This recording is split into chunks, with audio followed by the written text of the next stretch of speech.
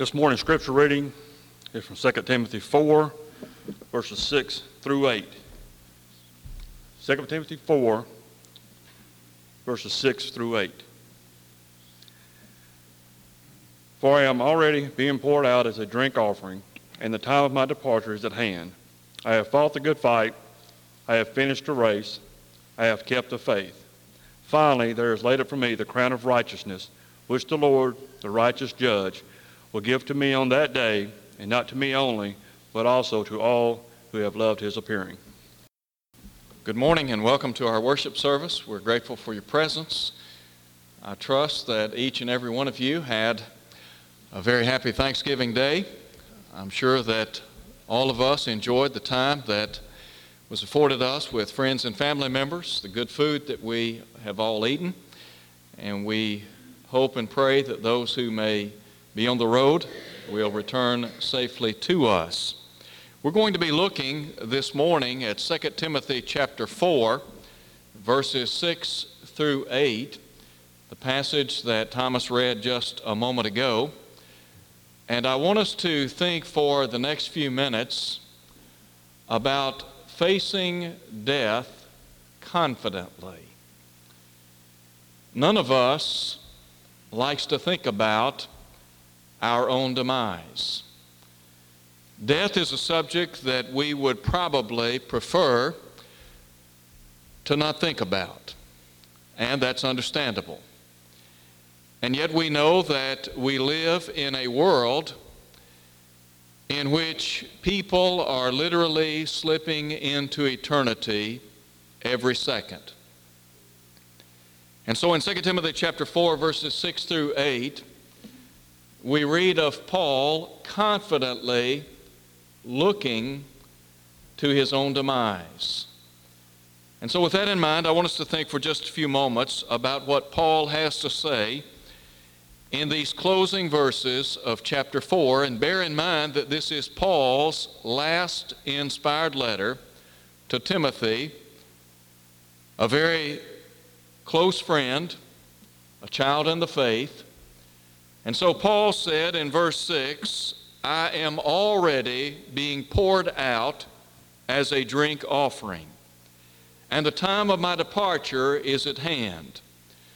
The first thing that I would call your attention to has to do with his words of farewell, his impending departure. Paul realized that death was imminent.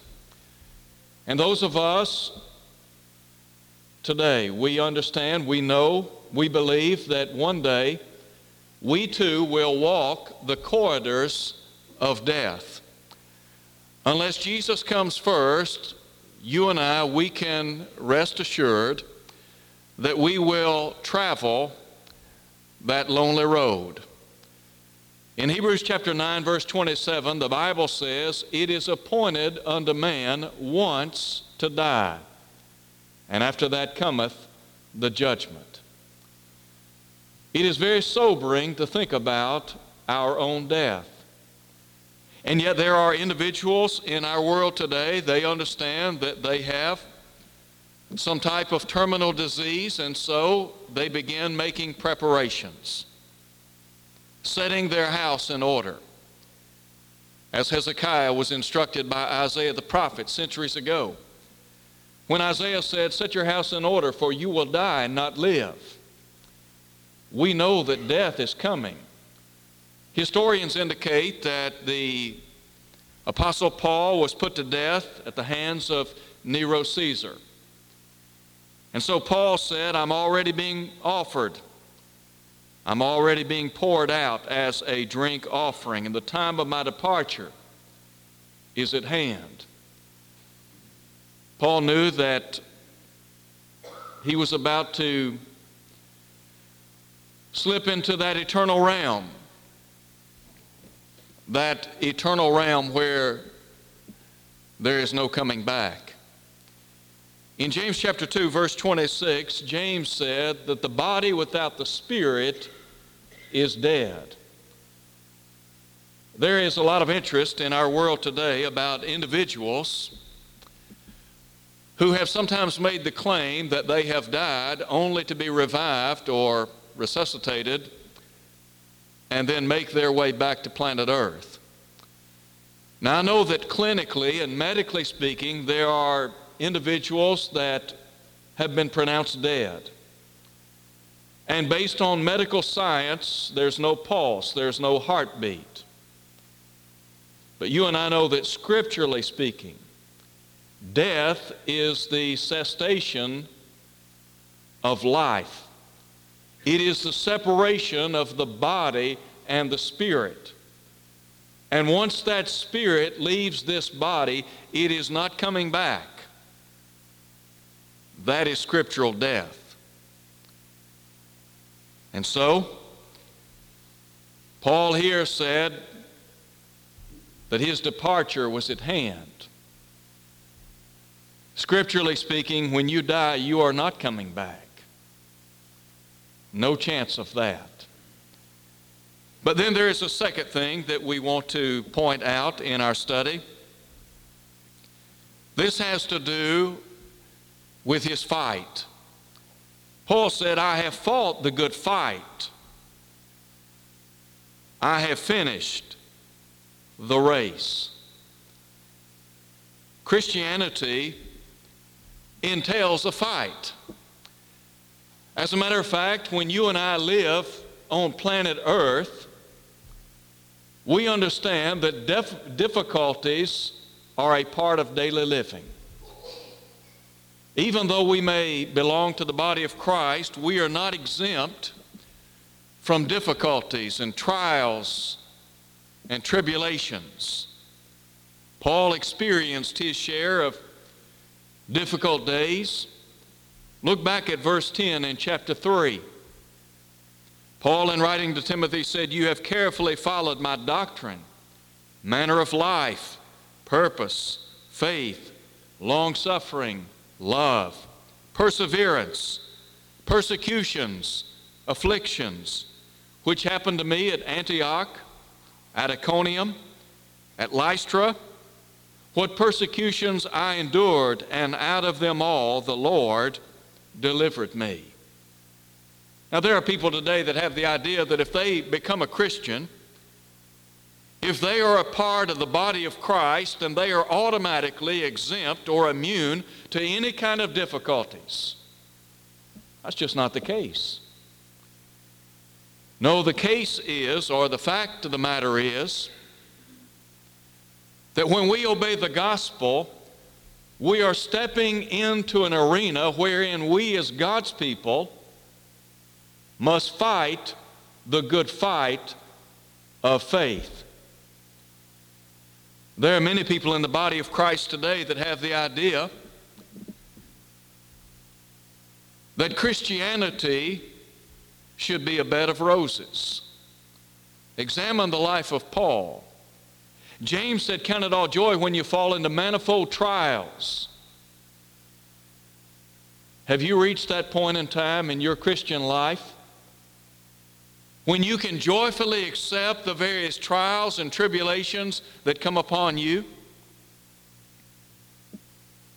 When Paul pleaded with the Lord to remove his thorn in the flesh, and he said he did so 3 times, but the Lord responded by saying, My grace is sufficient for you,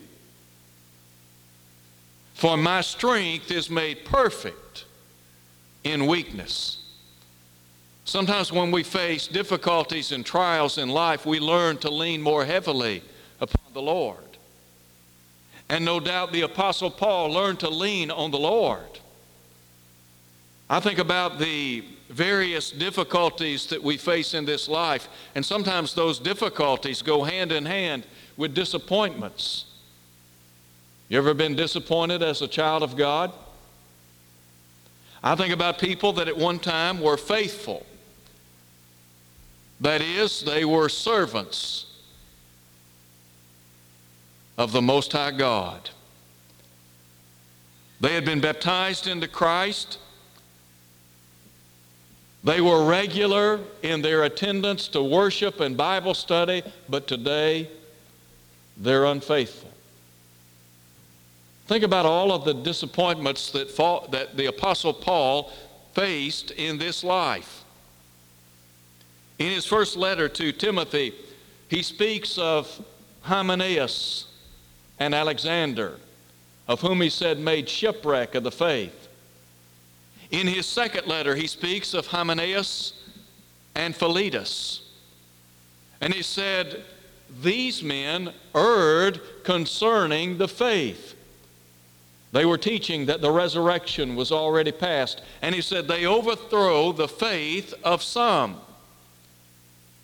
I believe that was a disappointment to Paul.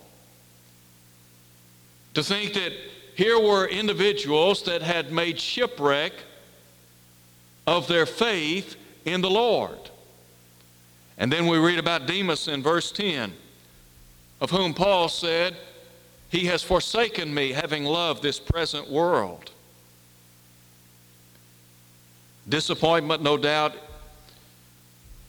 in his words in verse 16, when he said, at my first defense, no one stood with me, but all forsook me. And then he goes on to say, may it not be charged against them, but the Lord stood with me and strengthened me. I said that we face disappointments, we face difficulties in this life, discouraging situations, and yet sometimes those difficulties can bring about within us a resolve to trust in the Lord come what may. Paul's trust was in the Lord. And so Paul fought that good fight of faith. Fighting the good fight of faith means standing for the right, doing what is right, even when it is unpopular. We live in a day and time, in a culture that wants to be politically correct on every issue. I do not believe Paul was politically correct. No, Paul sought to hold fast and live faithfully to the Lord. Let me just pause and ask this question.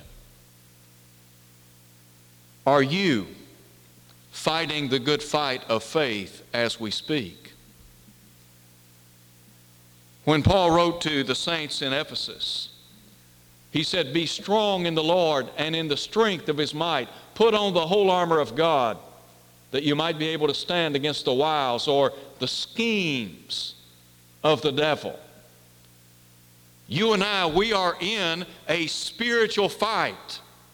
Paul said, we wrestle not against flesh and blood, but against principalities and powers, against rulers of the darkness of this world, against spiritual wickedness in high places.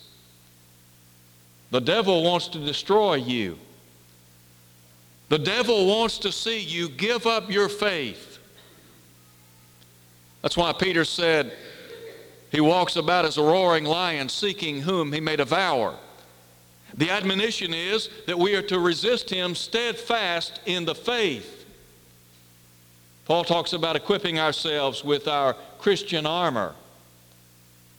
Too many Christians today are pacifist. In other words, they do not want to engage in warfare. You and I are in the fight of our life.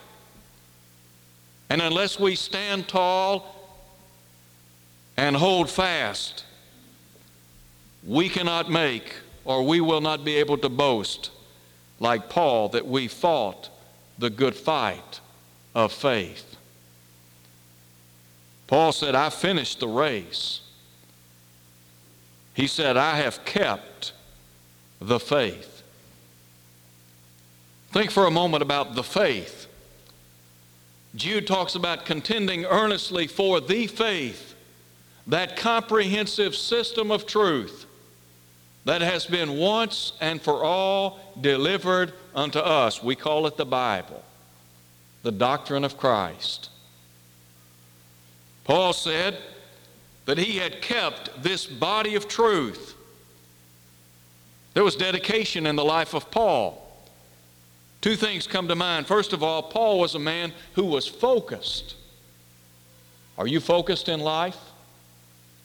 There are a lot of people in the world today that are not focused. Unfortunately, there are a lot of people in the body of Christ who lack focus and direction.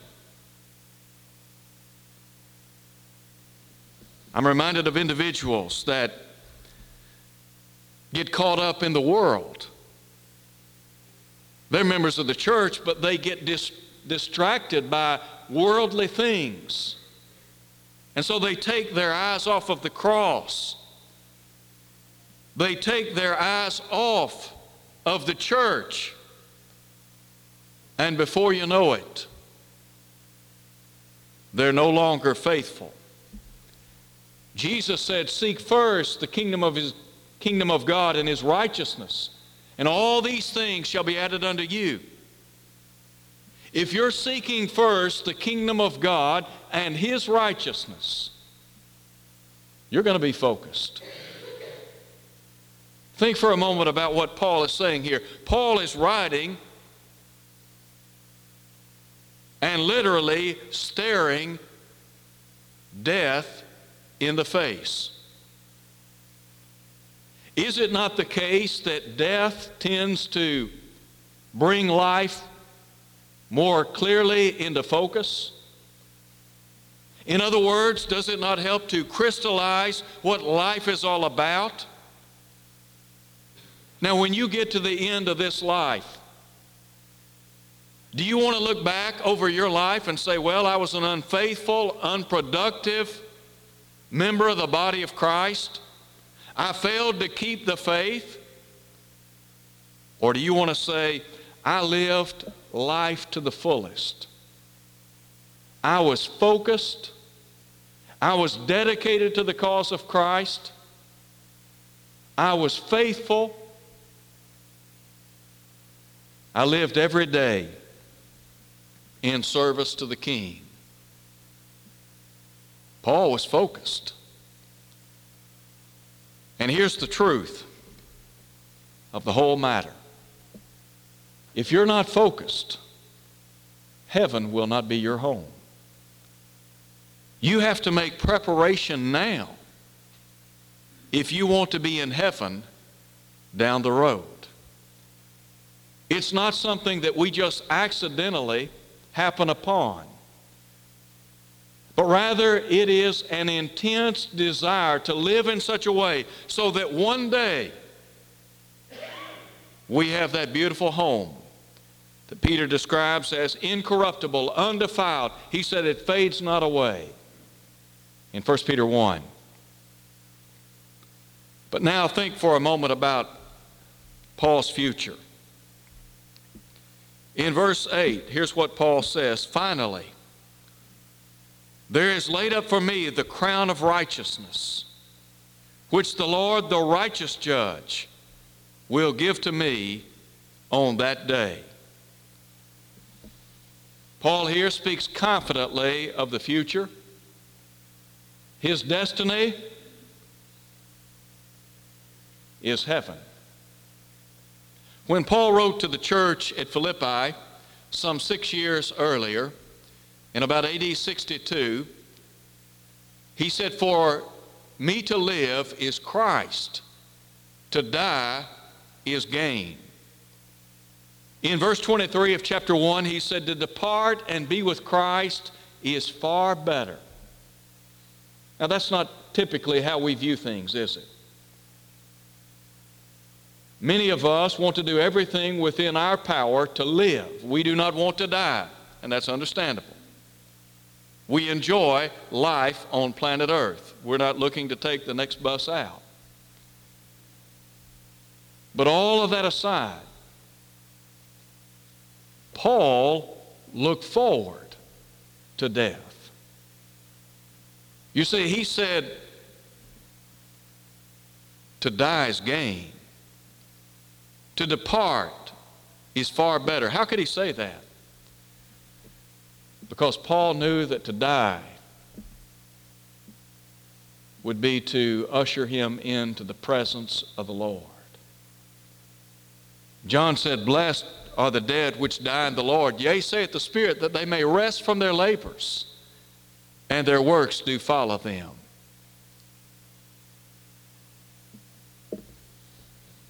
Paul looked forward to death. In a very confident way, he could speak of that crown of righteousness, which I believe suggests unto us his great fortune. There are a lot of people in our world today, they've got a lot of money. They've got a lot of property. They may have great financial holdings, but I wouldn't trade places with them. Not because there's anything inherently wrong with their money, their land, their corporations. Not because I wouldn't enjoy some of the things that they have.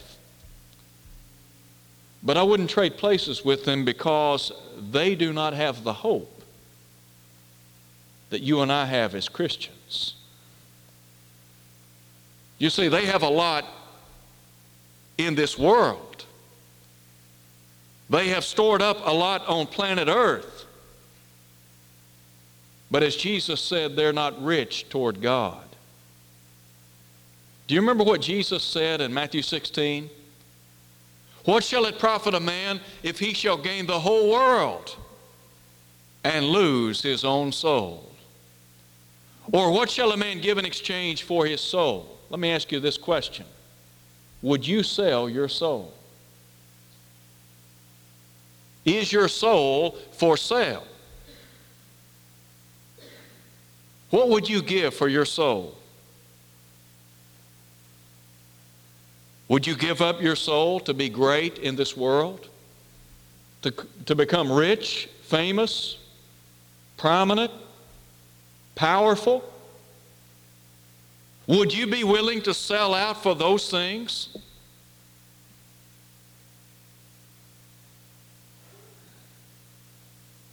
You and I today, we have to understand that life is not just about things. It is about living in such a way so that one day we can spend eternity with the Lord.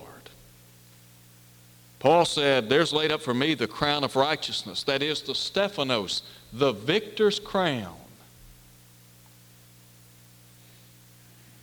Don't you want that crown on that great and final day? Look at what Paul says, "Which the Lord, the righteous judge, will give to me on that day."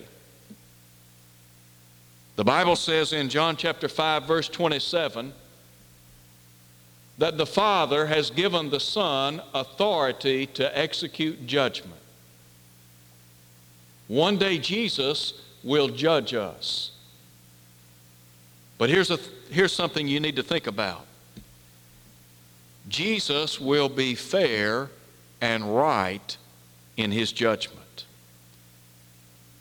Centuries ago, Abraham asked the question, "Shall not the judge of all the earth do right?" One thing you can take to the grave, Jesus will do right on the day of judgment. Now, the standard by which he's going to judge us is this book we call the Bible. That's why we need to make sure that our lives are in harmony with this book. Jesus said, "He that rejecteth me and receiveth not my word, the same shall judge him in the last day." We need to make sure that we're following this book. This is the map that will lead you from planet Earth to heaven. If you close this book, ignore it, reject it, repudiate it, you're not going to like your eternal destination. We're going to stand before a righteous judge. And listen to what Paul says. He said, "Finally, there is laid up for me the crown of righteousness, which the Lord, the righteous judge, will give to me on that day. And not to me only, but also to all who have loved his appearing." Not only was Paul saying that there was a crown of righteousness awaiting him, but he said all of those who will follow him, that would include us, in the faith, who will live as he lived, who will serve as he served, we have that same promise. We have the same hope, the crown of life. Jesus said, "Be faithful until death, and I will give unto thee the crown of life." Revelation 2 at verse 10. Link that back to verse 7 where Paul said, "I have finished the race." It's not enough to start the Christian life. You've got to finish the Christian race. It is a marathon. It is not a sprint. We are in it from start until finish, until the finish line. There are a lot of people that have earthly confidence. They're confident in their abilities. They are extremely confident in the realm of business or on the athletic field. But when it comes to spiritual things, they lack confidence. Sometimes as Christians, we feel like we're boasting if we make the statement, "I know I'm saved." Well, we can know we're saved. John said, "These things I have written unto you that you may know that you have eternal life." Wouldn't you hate to live not knowing, uncertain, unsure? You and I, we can be certain.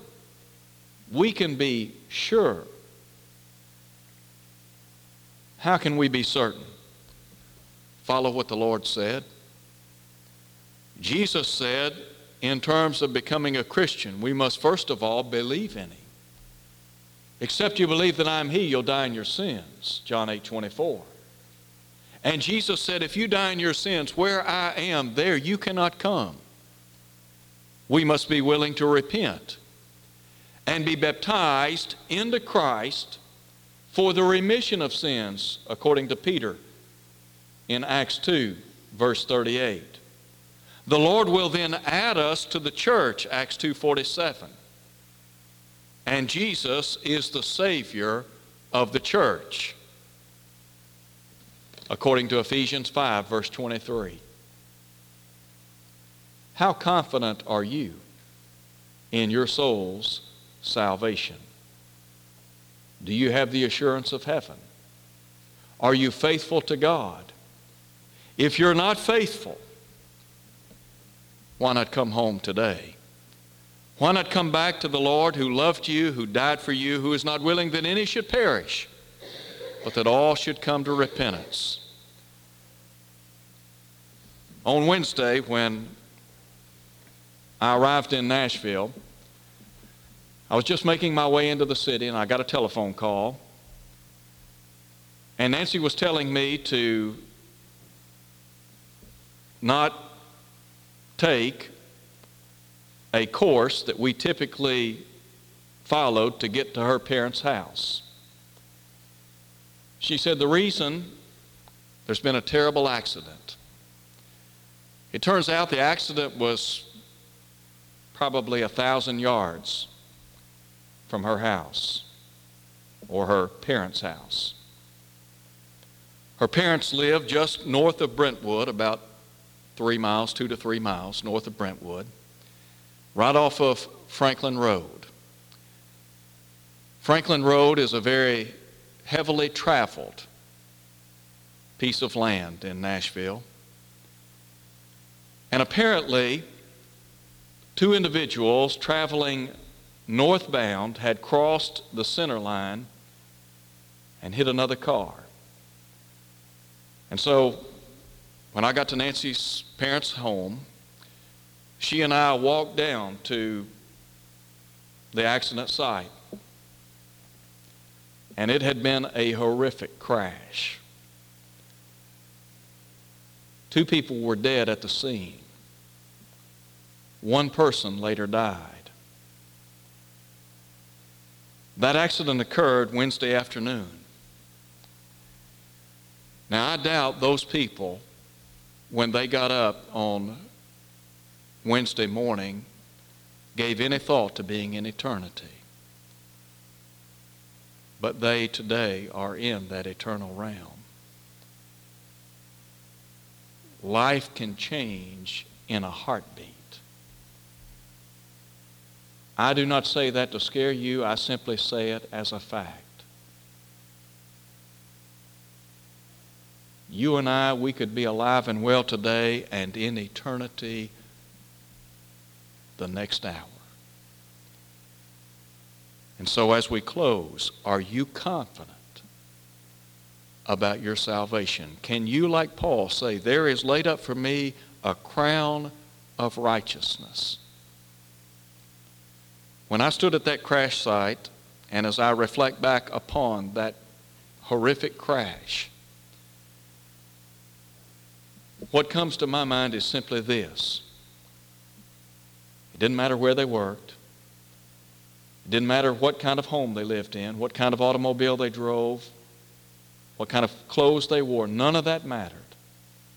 At that point in time, the only thing that mattered, were they living for the Lord? Are you living for the Lord? If not, come as we stand and sing.